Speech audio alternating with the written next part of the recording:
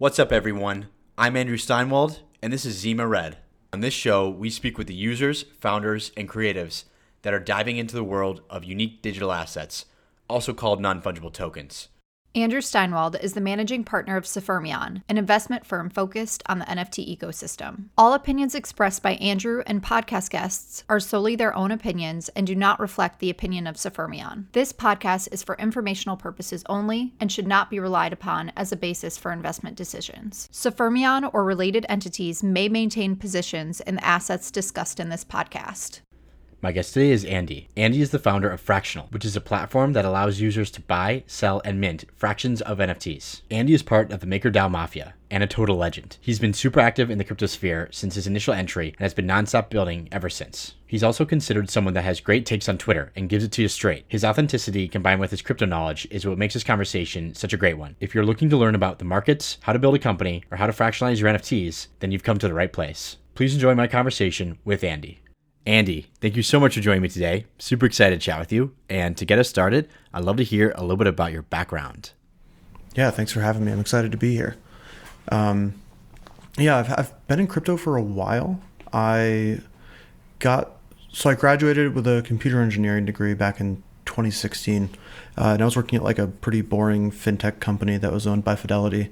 And kind of like during that same first year out of school, as I was already realizing that my job was really boring, I started to learn about crypto. I first got into it because I was trying to deposit money on an offshore sports gambling site, funny enough. But then I downloaded Coinbase and I was like, wait, what is Ethereum? What does this mean? And like really just diving in. And once I had learned more, I was hooked. And so then in the summer of 2017, I was changing jobs and really wanted to find something in crypto. And I had ended up interviewing at a couple crypto places, funny enough, but I had literally no experience. I had no idea what I was doing. And so I found myself at like a small fintech startup who were crypto aware, I would say, but not actively doing anything in the crypto space. But I was able to pretty quickly convince them that we should be.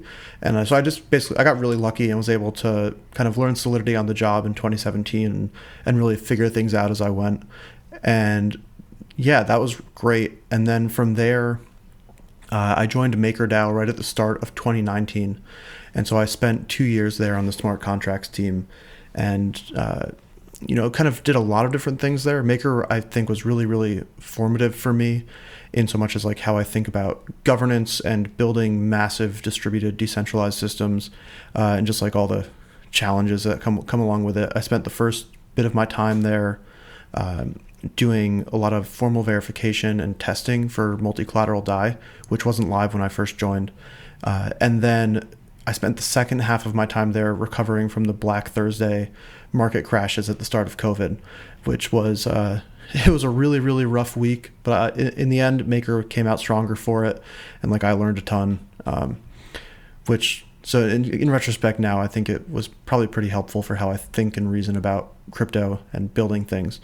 And then, I left Maker last fall, I think October, November time, and I was getting super, super deep into NFTs, doing like some consulting work and writing Yearn strategies and stuff, and then decided to start Fractional full-time in February of this year.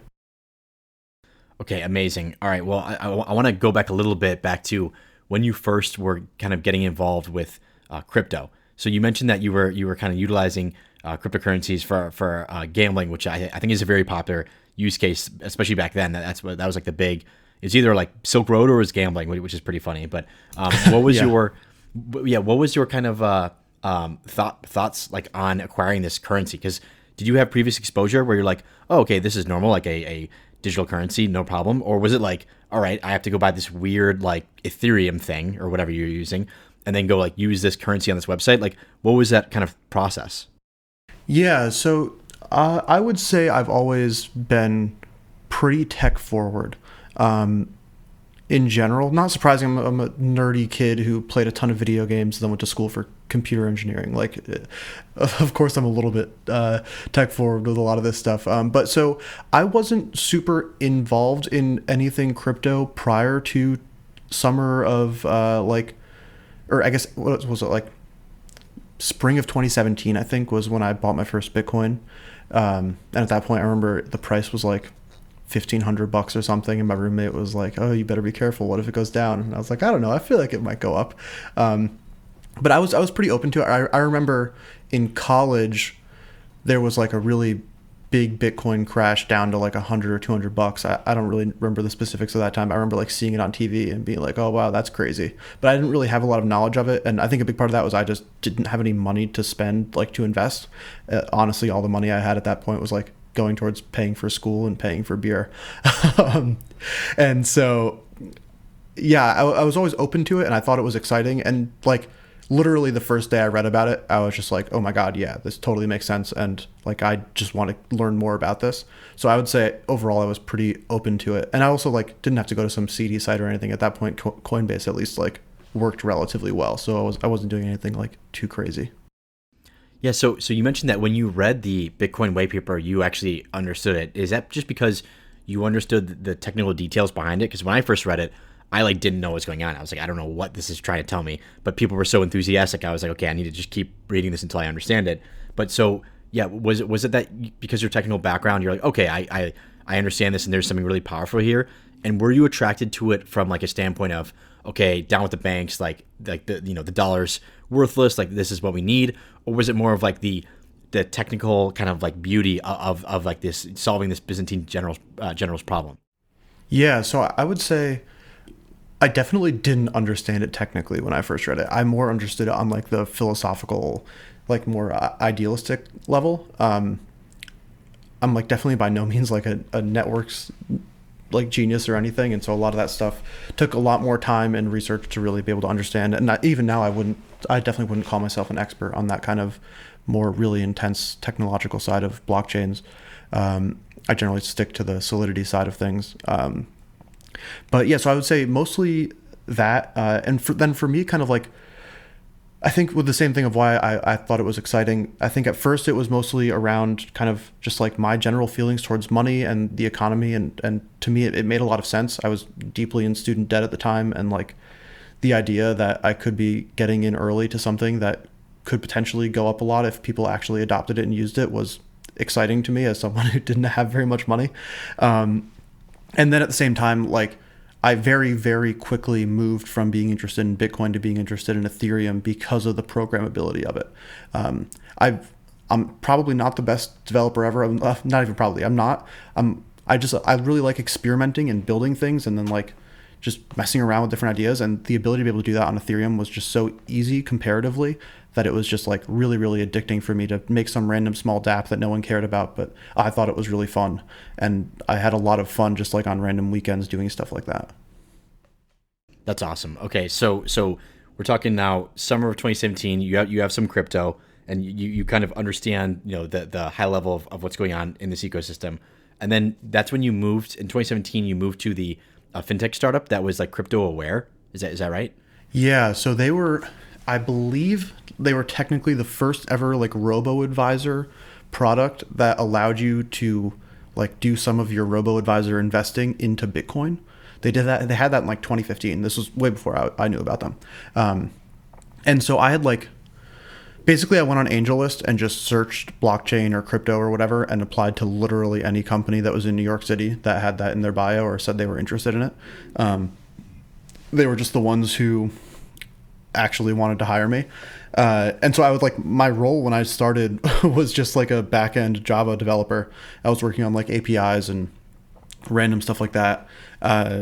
And like then as like the ICO craze was going crazy and everything, I was basically able to convince them that like, we could make a lot of our like API infrastructure more interesting and like maybe more futuristic by bringing in blockchain and having like a sign on with Ethereum and all these different types of things. And they were just kind of like, yeah, sure, let's try it. It can't hurt to try. And so I got really fortunate there. That's awesome. Okay, so you're there. You're kind of working for this fintech company, but they are crypto aware. So you're kind of falling deeper into the rabbit hole. And then at what point were you like, all right, there's this thing called MakerDAO, which I've been reading about. I want to apply, or how did MakerDAO come about? Yeah, so we ended up building a really, really great team at this company that I was at. And so it was myself and Noah Zinsmeister, who you may or may not know. He's the head of engineering at Uniswap. We were like the two smart contract developers on that team. And then a couple people who ended up going to Wire and a few other places for like biz dev and product. And so we went to ETH Berlin in 2018. And that was my first time at a larger like crypto thing that was kind of outside of like the New York City area. It was actually my first time ever out of the country. I had to get a passport for it. It was really, really fun. But that to me opened up my eyes a lot to like just how big the crypto and Ethereum world was specifically, and got me significantly more excited about just like continuing to get deeper into that space. And so then I was kind of ready to move on, as was a lot of the team. There was internal stuff within the company that had nothing to do with really the team. And I just kind of started looking for different DeFi projects and different interesting projects that I thought would be a fun place to work. And Maker was like honestly one of the few places that was a big team that was building interesting things that actually like had the funds to hire people at the time. Because this was like, at this point it was, mid 2018, things were basically just down only. And so not a lot of places were hiring. That's cool. So did you know roughly about Maker beforehand, or was a lot of the learnings on the job?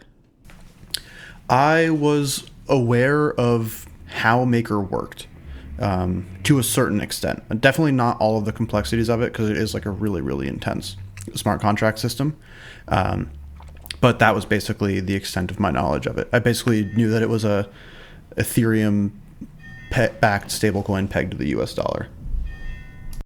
Awesome. Okay. And then also you said Black Thursday, which was, I always get this confused, but it was March of 2020, I believe. So COVID, everyone's freaking out, lockdown's going into effect, markets drop a lot. What happened to Maker during that period of time?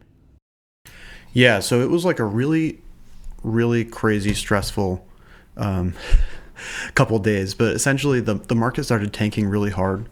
And then alongside that, there was some like technical issues with Maker. Not like the code stopped working, but that it was just maybe not configured the way that it should have been. For example, there were like the auctions to liquidate loan positions were just like way too fast. And so gas had spiked. These auctions were all clearing way too fast for essentially no money at all. And the system was like seemingly falling around all around us. And obviously there was significantly more that was going on with like cascading liquidations on BitMEX and all these other places. But for a period of time, it was like, it felt like everything was falling apart in Maker and that we were going to have to like pause the system or call emergency shutdown or something. So what ended up happening? What was everything okay at the end, or what was the result? Well, okay to a certain extent. I think Maker is better for it, but a lot of collateral in Maker was basically when someone gets liquidated, there would be an auction for their collateral. A lot of those auctions finished with the winning bid being essentially $0, and so I think maybe like low 8 figures, which at the time felt like a ton. Now you have 8-figure hacks in DeFi all the time. But at that time, it was a lot of money, was basically sold away for free through these liquidations. And so the system was like basically undercapitalized. Not that it didn't have the ETH to give people like their money back, just like the system ended up having to sell a bunch of Maker in order to like recuperate its debts of DAI that it had given out. And that created like this whole backstop coalition of people who were basically saying that they would backstop any Maker auctions to help the system raise money. It was actually a really cool experience of a bunch of people in DeFi kind of all coming together to like work together to make sure that Maker was going to make it through this. But it was definitely a crazy couple of weeks. Yeah, I can only imagine. I mean, that was a crazy time just for like every single market in the world. So I can only imagine what it would be like at Maker. Okay, so that was in the spring. Summer, you were still working there, and in the fall, you decided, okay, I'm going to kind of leave Maker because for whatever reason. Yeah, so actually take me through that thought process. Why did you decide? All right, learned a lot here. I'm going to move on to my next thing. Yeah, I think it was it was definitely a multifaceted choice. I so far in my career have like not really stayed at most of my places where I've worked super long. My first 2 jobs, I stayed at both places for like a year. So Maker was the longest I'd ever worked on one thing. But I enjoyed my time there. There was a lot of transition, or a lot of like changing of people within the smart contracts team in particular. And I just kind of felt like it was the right timing, especially with DeFi summer happening. And that was kind of like starting to wind down, but still crazy. I was just like super, super burnt out, not necessarily because of Maker explicitly, but just like everything in crypto was moving incredibly fast. And I just felt like I needed more time to be able to just like do what I found interesting. And like also just take advantage of some of the crazy farming opportunities and governance airdrops and all this other stuff. And at the same time, I was starting to get really, really obsessed with NFTs. It was kind of like the same time that NBA Top Shot I was like spending a lot of my time on NBA Top Shot, and like starting to learn about some of the other markets and stuff. And so I just felt like I was being pulled in a lot of directions, and I kind of wanted to just bet on, not necessarily bet on myself, but just like bet on the other things that were going on outside of my like normal day job. That's so cool. Okay, so yeah, like talking about NBA Top Shot, was that your initial foray into NFTs, or did you have previous exposure that you were interested in, but it wasn't, like for example, like CryptoKitties for me, I bought them in 2017 and bred them and whatnot, and it was cool, but it wasn't that cool. It wasn't until 2019 where I learned about CryptoVoxels. That's when I like dove really deep. So did you have a similar experience, or was it really like Top Shot was the first project that you entered and you're like, wow, there's so much more, so many more things that you can build here? Yeah, so I mean, I remember the CryptoKitties craziness that was, what was that, like 2017, 2018. I didn't really participate in it too much. I kind of thought it was like pretty stupid how insane the prices were, and I mean, like in retrospect, maybe I was right. But Top Shot for me, I would say like, I think it was the first time that I like bought an NFT exclusively because I thought it was really cool and I wanted to own it, as opposed to just like thinking that I could potentially sell it for more money in the future, which was very formative for me, and like, oh, kind of an aha moment of, okay, I get it now. Like, just because for me, something that's interesting is basketball, and I love basketball, and it's fun for me to own the rarest LeBron James moments. But like for someone else, maybe that's like you're saying, CryptoVoxels, or a Bored Ape or a CryptoPunk. And so just like having that first experience for myself personally, where I found something that I really liked and that I was just excited to own, really helped shape how I thought about NFTs going forward. But yeah, it was definitely the first time where I spent any like serious money on NFTs.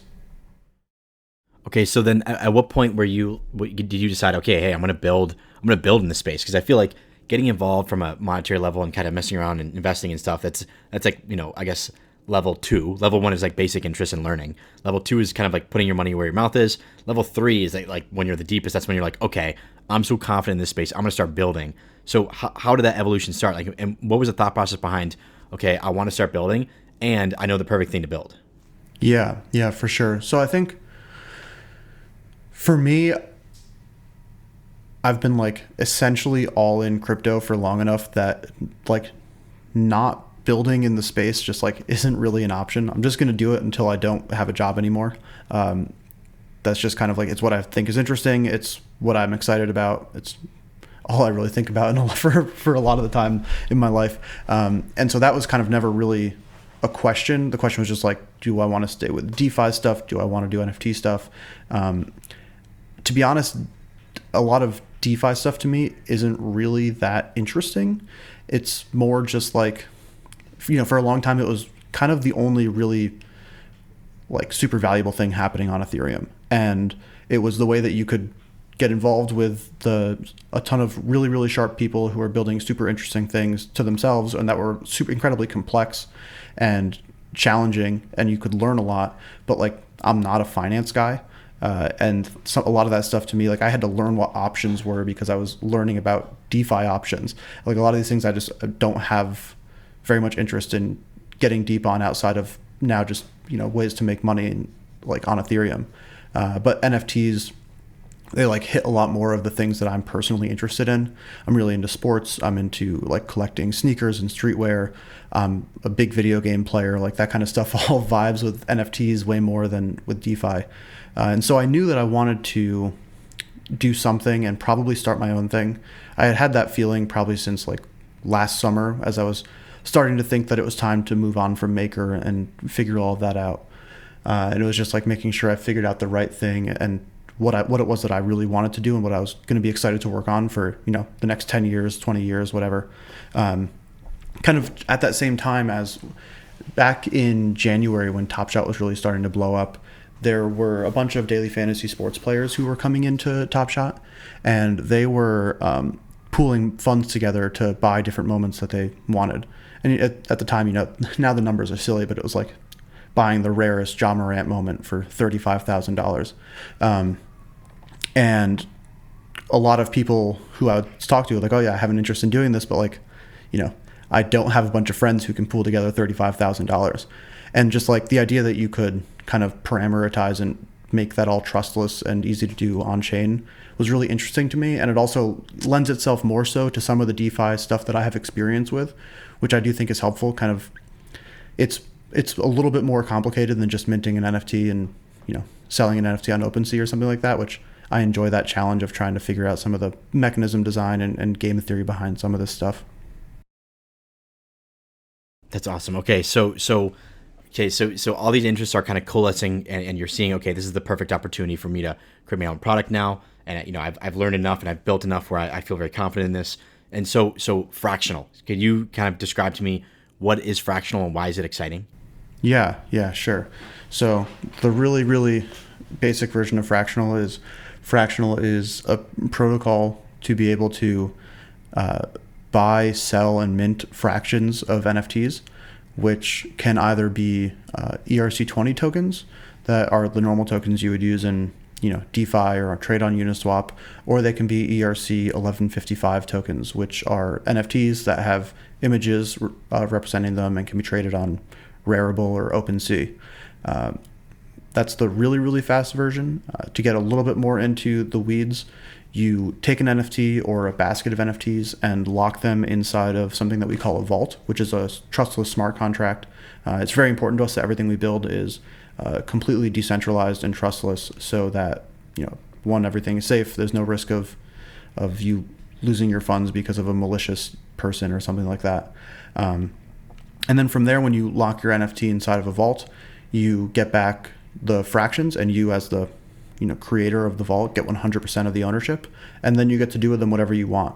And so generally that means maybe doing some for sale in like a miso auction on SushiSwap, or listing a bunch for sale on OpenSea.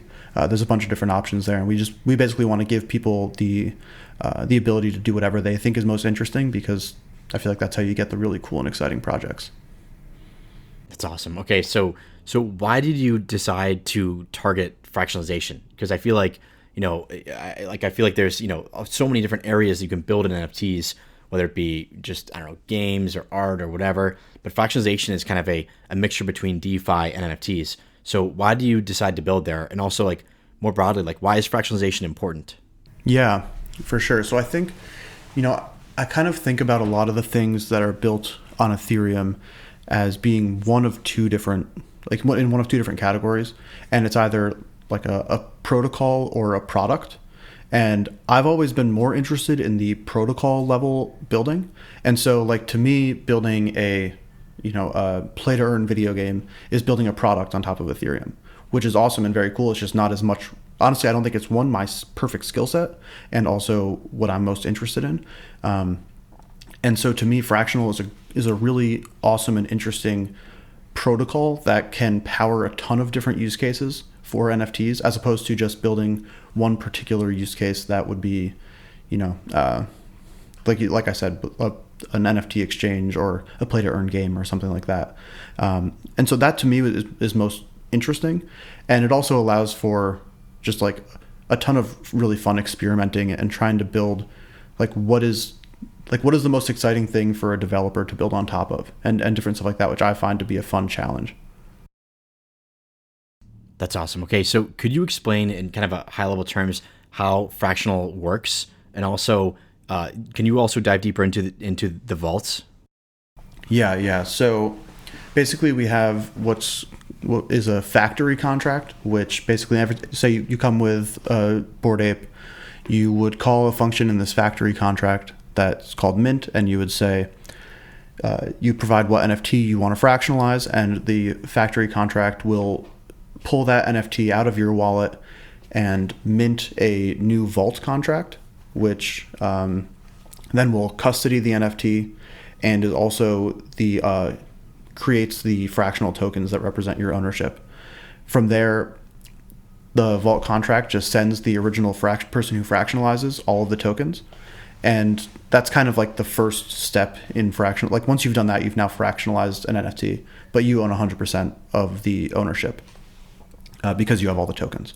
So then from there, you kind of have like the next phase of the life cycle of a fractionalized NFT, which is just, generic trading. The fractions they change hands, that you sell them to your friend, or whatever you want to do with those fractions. We've seen tons of different examples between just super generic fractionalizing and putting a pair on Uniswap, or like some more crazy stuff like what Punk's comic is doing, where you stake another NFT to earn fractionalized CryptoPunks, and whatever you can imagine. From there, users are able to all kind of vote together on what they think a reserve price should be to execute a buyout. And so as long as 50% of the tokens are actively voting on a buyout, then essentially the NFT is for sale.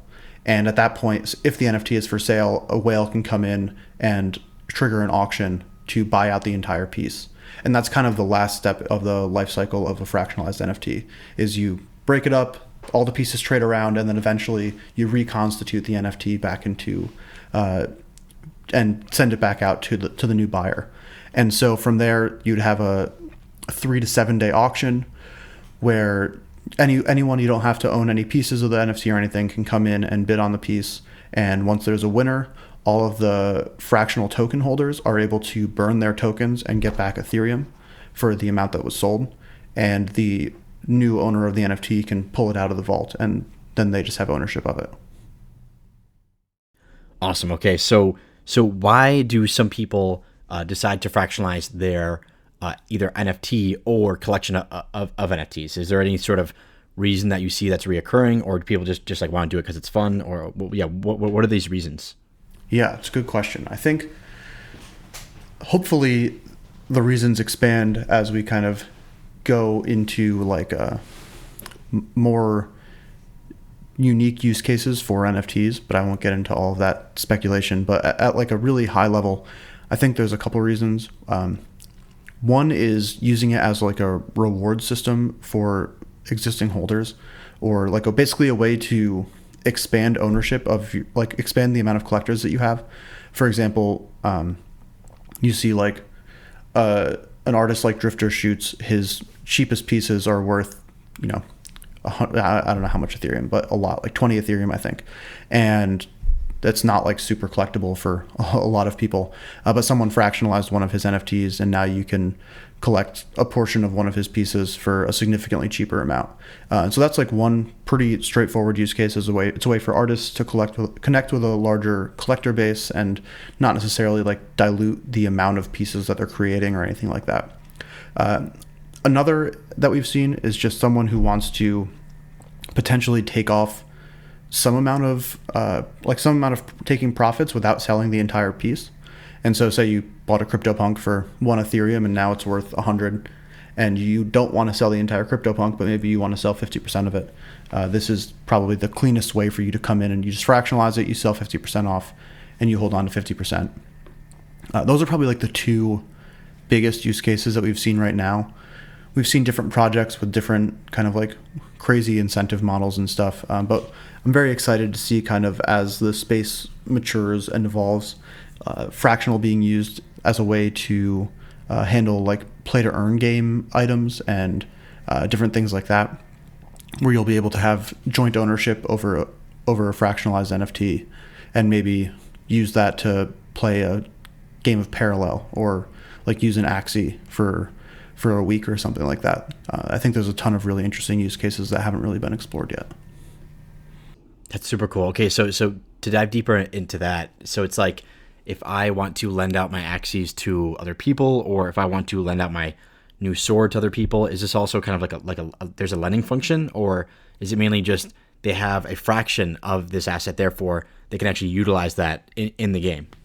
So it's a bit of an alpha leak, but there's not yet a lending function. But it is something that we are actively working on for the next version of what we release. The exact specifics of it aren't totally nailed down yet, but there should be a pretty elegant way for basically the fractional token owners to be able to lend out the underlying piece to basically the highest bidder for some fixed period of time, and then they can use that to play in a game, or maybe it's not even for play-to-earn. Maybe there's like, a claimable item that you can get with the Bored Ape that you have or something. You can borrow it and claim those items. That's awesome. Okay, so what are some weird or interesting ways that you've seen Fractional be used like in the wild, like by users in some manner that surprised you? Yeah, so I think probably one of the things that has been more surprising to me, but in retrospect makes a ton of sense, is some of the more like community building based stuff with Fractional, basically used as a way to bootstrap almost like a more meme driven community. Like there's a particular hoodie punk that's fractionalized that has like really memed itself into existence in the Fractional Discord. They have their own token gated channel in there, and every morning they post hood morning instead of good morning to each other, and like random little things like that. I didn't realize how much of the community building side of things people would be excited about with Fractional, and I guess it makes sense. It's just like it's fun to own NFTs with your friends and talk about it. It doesn't really have to be more than that. It doesn't have to be some crazy investor club DAO that owns NFTs and does all of this. Like sometimes it's just all fun to own the same thing. So that's probably the one that I didn't really expect, but in retrospect I should have. I'm trying to think if there's anything else like super crazy. There's been some interesting uses of it for like fundraising. There's currently an auction, like a party bid that's going on, which will then fractionalize the NFT to sell a Justin Aversano Twin Flames, and all of the money raised from that is going to fund Raw DAO, which is a new photography DAO. So it's a cool way to basically use Fractional to allow for a large amount of people to buy into a very coveted NFT and use those funds to kind of bootstrap a new DAO, which I think is pretty exciting. That's another good example. That's super cool. Have you seen any sort of like interesting buyout behavior where, I don't know, people got really good deals through the buyout mechanism, or I don't know, anything in the buyout arena? Yeah, so there definitely have been a couple pieces that have sold for too cheap in a buyout. And I think part of that is just, Fractional's auctions do not have the same amount of eyes on them as, say, like an auction on OpenSea or something, which is something that we're pretty actively trying to figure out. You do also get some interesting dynamics sometimes, because so if you're bidding an ETH but you own 70% of the fractions, like you only actually have to pay for, you'll basically get paid back for most of the ETH you're bidding with. So most of the time, whoever owns, if one of the larger owners is actually the highest bidder, like it's very hard to beat them because they don't really have to pay full price, which is one of the interesting things to watch.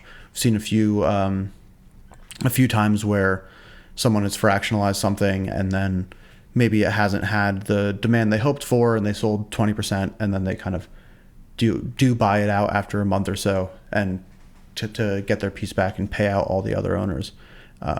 We've also seen interesting times where there's been a buyout when people didn't want one. For example, there was a zombie CryptoPunk that was fractionalized, and basically a couple large whales had voted for there to be an active buyout, but most of the smaller holders weren't interested. And so the buyout started at a price that was less than everyone had kind of bought in for. It ended up going for way more than everyone's buy-in, so it ended up being fine. But there was like a period of 2 days where people were really worried that they were going to all take a loss on this CryptoPunk being bought out. That's awesome. Okay, so will Fractional ever release a native token? And if so, what do you think that token's purpose will be? Yeah, so it's Fractional 100% will at some point decentralize our protocol and, kind of take that next step. When or what exactly that looks like, to be honest, is something that we're not spending a lot of time thinking about right now. We really kind of our first priority, first and foremost, is to make sure that the product and the protocol is in a good place for that to be ready. The way that I think about kind of the separation of protocol and product is you have these underlying smart contracts that do a lot of interesting things and some complex things that should ideally be governed and run by a decentralized protocol, decentralized community. And then you have kind of Fractional, our organization that is, we're working with different brands and museums and things like that to help bring Fractional there. And so that will always kind of, to a certain extent remain inside of the Fractional org, kind of in the same way that you have like Uniswap protocol and Uniswap labs and all these different things. And so kind of what the use of a Fractional protocol governance would look like would be kind of maintaining and upgrading software or all the smart contracts. I feel pretty strongly about creating non-upgradable smart contracts. And so that would be, building out we're working on version 2 currently, but building out version 3 of Fractional and 4 and whatever else is to come. And there also are going to be some new interesting mechanisms in the upgraded versions that are probably too complex to get into on this podcast that will require some governance participation to make sure that they're tuned correctly and different stuff like that. That's awesome. Okay, so what are, because you've built in Web 2, you've obviously built in Web 3. What are some of the major differences and major challenges that you face as a Web 3 builder that just doesn't really exist in Web 2? And then also like vice versa, like what are some of the major issues in Web 2 that you don't really experience in Web 3, if any? Yeah, so I think the hardest part one of the hardest parts about building in Web 3 is that it's really, really challenging to slowly iterate and test things over time. It's just not really something that you can really have the option to do. If I have a small idea for an update to our smart contract system, it's kind of a pain to put that in and deploy a fully new smart contract system and do all of that. And so a lot of people kind of get around that by having upgradable contracts. I personally, as I said earlier, don't really like upgradable contracts. I feel like it kind of, just increases the risk to, have an error in code when it gets upgraded. And there was recently a bug in Compound's code when they upgraded one of their contracts, and it gave away a bunch of Compound tokens for free and stuff like that. I think there's a lot of value in having really hardened smart contracts that aren't upgraded. And so that creates a ton of challenges as far as design. And you just have to be a little more methodical about how you think about things and kind of have a larger and longer vision so that you can say, okay, we're going to build this and release this, and then we're going to spend time and really think about and contemplate what we did, what needs to be better, how do we improve on the system, and then build it. You can't just kind of keep shipping small updates to the code, which is definitely challenging. I'd say that's probably the biggest thing.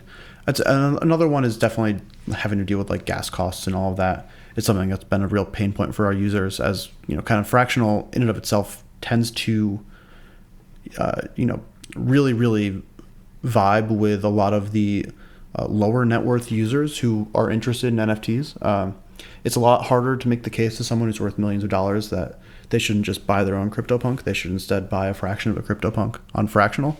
But our median wallet on Fractional is only worth $2,500, and so for them, having to pay $100 for a swap fee on Ethereum is just a non-starter. And so trying to figure out how we can alleviate those issues is definitely challenging. And then as far as the benefits to building in Web 3 over Web 2, honestly, I think there are a ton. Just the community engagement and buy-in we have from people, even without having a token or anything, is really it's unprecedented in compared to Web 2. We just have people who are in Discord and Twitter all the time being super helpful and giving us feedback and all of this that we really try to take very seriously. And just like building kind of in this like really open and fun community it's really, really fun. I thoroughly enjoy it. And so I think that that's like a major benefit that Web 2 doesn't necessarily have.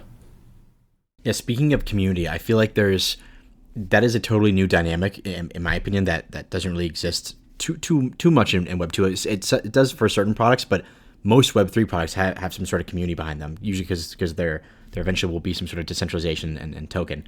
But so do you have a strategy when it comes to like kind of marketing or kind of like helping the community grow, or just kind of kind of the marketing / community side of the Fractional? Because I see that you're very active on Twitter. Is that part of a strategy, or do you just like to post and like I'd love to hear all about like the kind of marketing / community building side.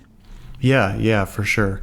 That's been one of like the weird transitions for me over the last like year and a half, is going from having a Twitter account with like 300 followers to I don't know, 50 something thousand followers, and like what that means and how you make sure to use that for things that are beneficial for Fractional and for myself and all of that. I think, to be honest, we don't have like a super intense kind of like marketing plan and how we think about things right now. As we grow and scale, it's something that we hopefully can have professionals come in and do for us at a much better level than we could. But I think kind of what we think about right now is that just like authenticity is really valuable. People just like knowing and talking to someone who feels very real to them, and like they're active users in the space and care about the same things. And I think that really gets you a long way. And then we've also kind of at a more like strategic level, we've had really, really great success with Twitter Spaces, and like just are super fortunate to have Deez on our team, who just is the absolute king of Twitter Spaces. And so that's been really, really helpful. But kind of as we grow and scale, we're actively looking to kind of codify some more high level marketing strategy and how we plan to present ourselves as a brand and all of that stuff online. But I think we want to be like very aware that, and like just make sure that doesn't like come at the sake of authenticity, because that's super important to us. Awesome. Okay, so what are I mean, you mentioned like Fractional, like kind of 2, which you're working on now, and then 3 and 4 and so on and so forth. What are your future plans for Fractional? Are you going to continue to add features and upgrade the overall protocol, or just tell me like your long-term goals for Fractional? Yeah, so I think there's still a ton of work to be done, kind of working through and nailing down the mechanism design for what it means to fractionalize something and what it means to have a buyout for something, and kind of everything that is in between it. There's just a lot of really interesting stuff that you can do that's powerful with blockchain and everything that comes along with that.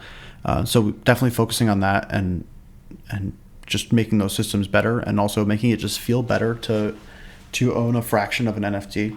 I think there's definitely like some mental gaps right now between owning a fraction of a CryptoPunk and owning a CryptoPunk, and those will probably always exist to a certain extent, but wanting to alleviate those wherever possible.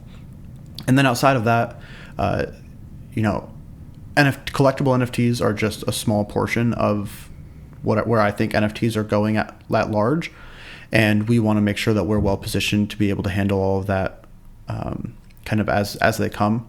And so that is gaming NFTs, and then eventually real world assets, and houses, and DeFi products that are NFTs. We want to make sure that we're able to accommodate and support all of those, regardless of what they are or how they're made. And so that's kind of the main focus for now. And then as we progress that, also just making it easier for end users to do this stuff, whether that's a mobile app or USD onboarding, all these little things that definitely make a difference for the smaller users who are more inclined to use something like Fractional. Awesome. Okay, so now moving away from Fractional, and now kind of talking more broadly, what sectors within the NFT markets do you personally find most exciting?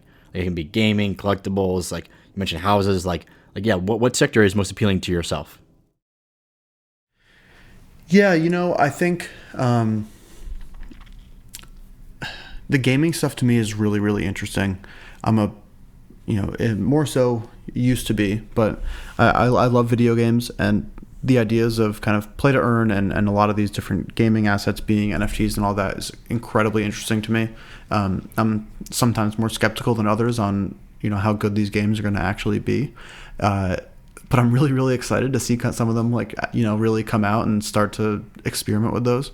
So that's definitely one sector that I'm interested in. I think another one that I find really interesting is some of the other, just kind of the way that we think about how NFTs and the financialization of NFTs kind of connect. I don't really think of Fractional in and of itself as an NFT financialization protocol. I think of it more as a really, really low level thing that could be used in NFT financialization. But lending markets and renting and all these different things, I'm really, really excited to see how that stuff grows, and less so for a JPEG, but way more so for what does it mean if you have a fractional, you have an NFT of a home and you can rent that home through NFTs, or you can take out a loan on your house through a NFT focused DeFi protocol, and all these different things. I think that the possibilities get really, really cool when you start thinking about that kind of stuff. That's super cool. Okay, so yeah, I guess going off that, what future use cases do you see NFTs will enter in the relatively shortish term? Shortish as in 10 years versus 50 years or whatever.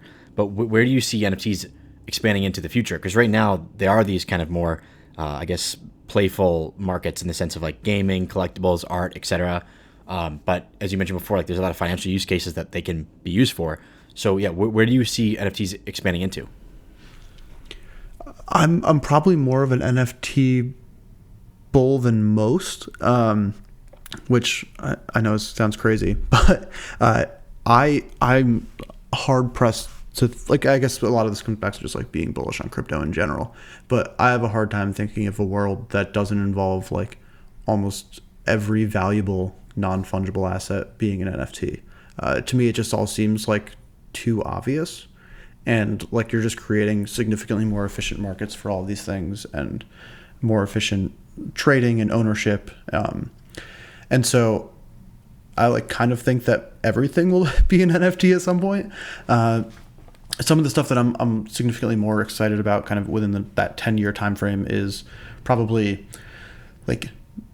metaverse-y stuff. I think that the metaverse is going to be really interesting. I don't really know. I would say I probably don't have as thoughtful a thesis as some do on the metaverse, but I'm excited for it nonetheless.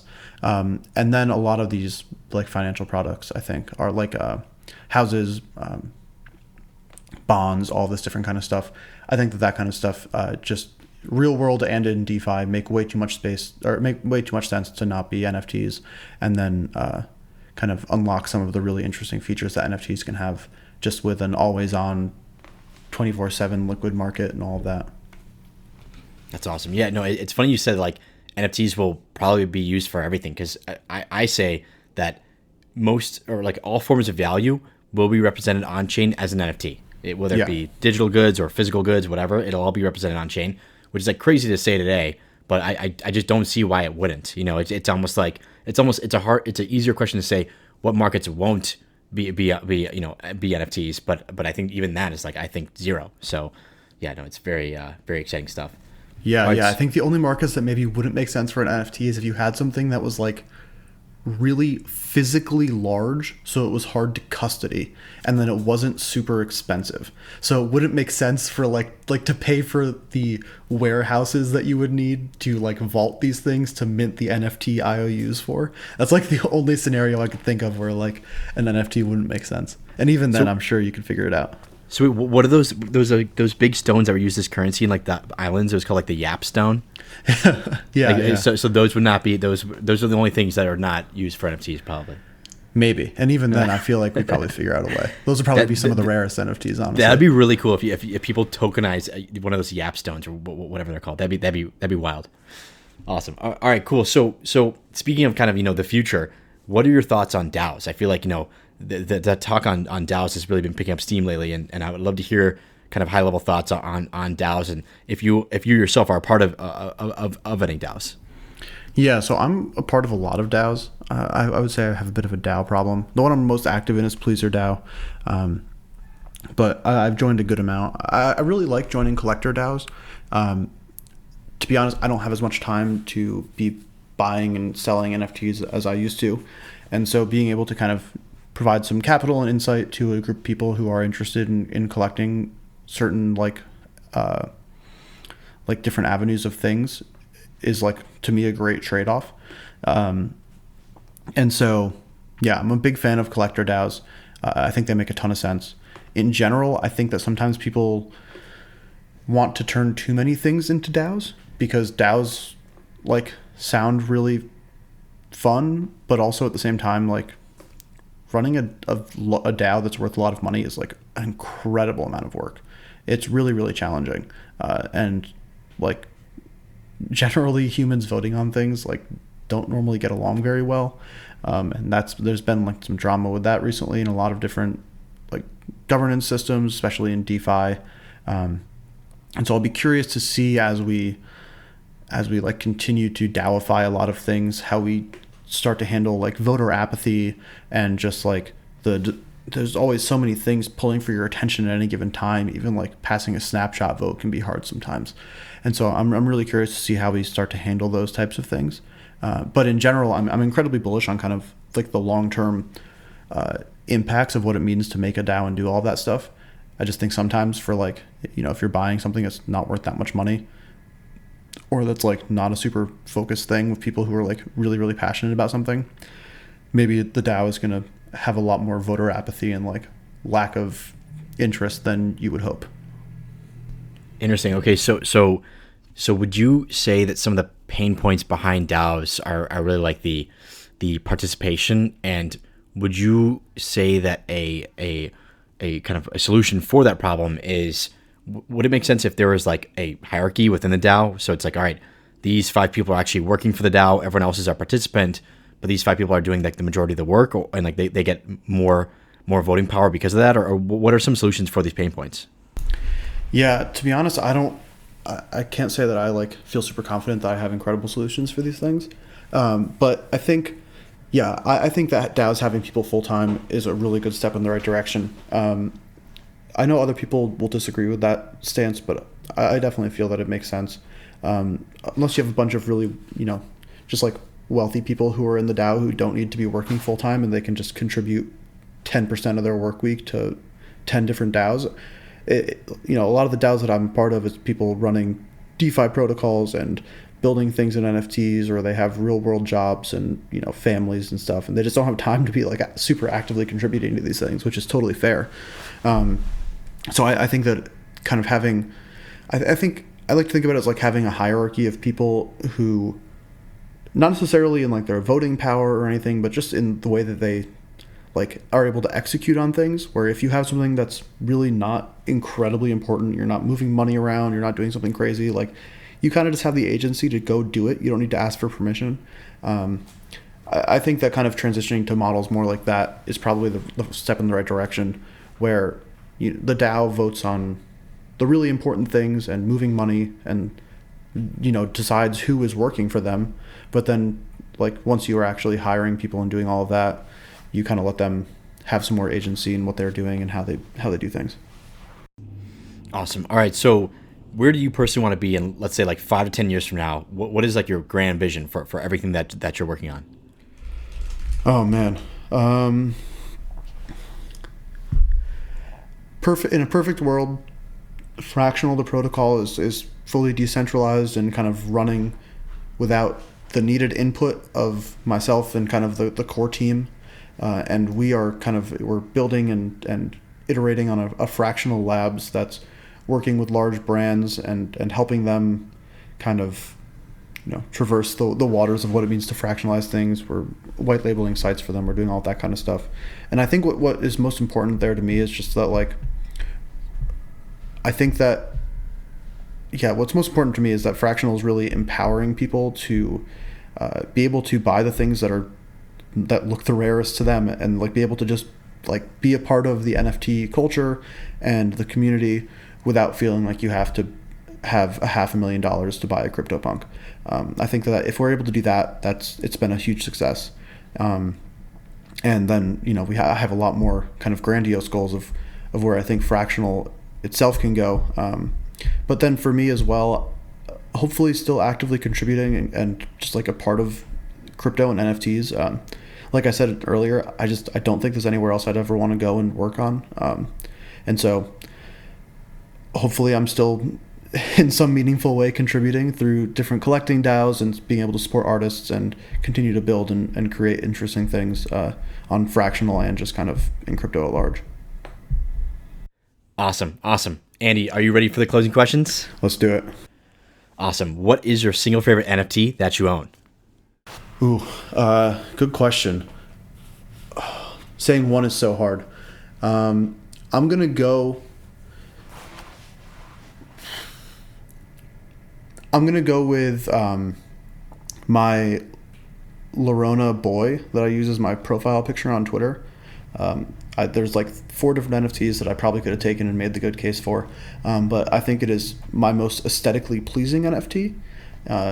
It's the one I probably get the most compliments on when I swap between all of my different profile picture projects. I definitely like it a lot. That's awesome. Very cool. All right. What is your most controversial thought relating to crypto or NFTs? Oof, most controversial thought. Probably my feelings around smart contract upgradability and like token governance in general. It's hard to kind of bring down into a small thought, but basically that it's really important we build systems and DAOs in place that are not just upgradable contracts controlled by some governance tokens, but that are actually smart contracts that are hardened and permanent on Ethereum that can't be changed, and even if that's at the sake of UI UX. Awesome. All right. If you could snap your fingers and instantly change or improve one thing in the crypto/NFT ecosystem, what would it be? It would be that all of the ETH L2s that people are working on are fully live and integrated with exchanges and easy to bring your funds onto, so that people don't have to transact on ETH Layer 1 anymore. I love that. All right. Last question. Who is someone in crypto that you look up to and why? That's a good question. I think I'll go, there's a lot of people here. There's a lot of really incredible people who I've had the chance to work with in the space. But I'm going to go with Mariano Conti. He was my old boss at Maker. He is just like one of the nicest dudes in the world. He's incredibly smart. I believe he's working on his own thing right now. But he's just like, he's a guy who, if you ever need help with anything, he's there in a heartbeat. And he's just kind of been around for a long time, and he's not going anywhere. And I really admire that about him. Love that. Andy, thank you so much for taking the time to chat with me. This has been an awesome conversation. I love learning about your background. It's super cool to see how you kind of dove deeper and deeper into the rabbit hole before starting Fractional, which thank you so much for explaining that to me. I like how you were able to explain it in a way where even I could easily understand, which I think it's a really, really exciting product that is only just now starting. So I can't wait to see where it goes. But if people want to find out more about yourself, find out more about Fractional, where should they go? What should they do? Awesome. Thank you. I appreciate that. And yeah, you can follow me. I'm Andy8052 on Twitter. And then Fractional is fractional.art is our URL. And our Twitter is fractional_art. Yeah, that's our main places. Awesome, man. Thanks so much. Yeah, thanks so much for coming on. Appreciate it. Yeah, thanks for having me. This was really fun. Hey, everyone. Stay tuned for more episodes of the Zima Red podcast and subscribe to the Zima Red newsletter for more info on all things NFTs. Thanks so much for listening.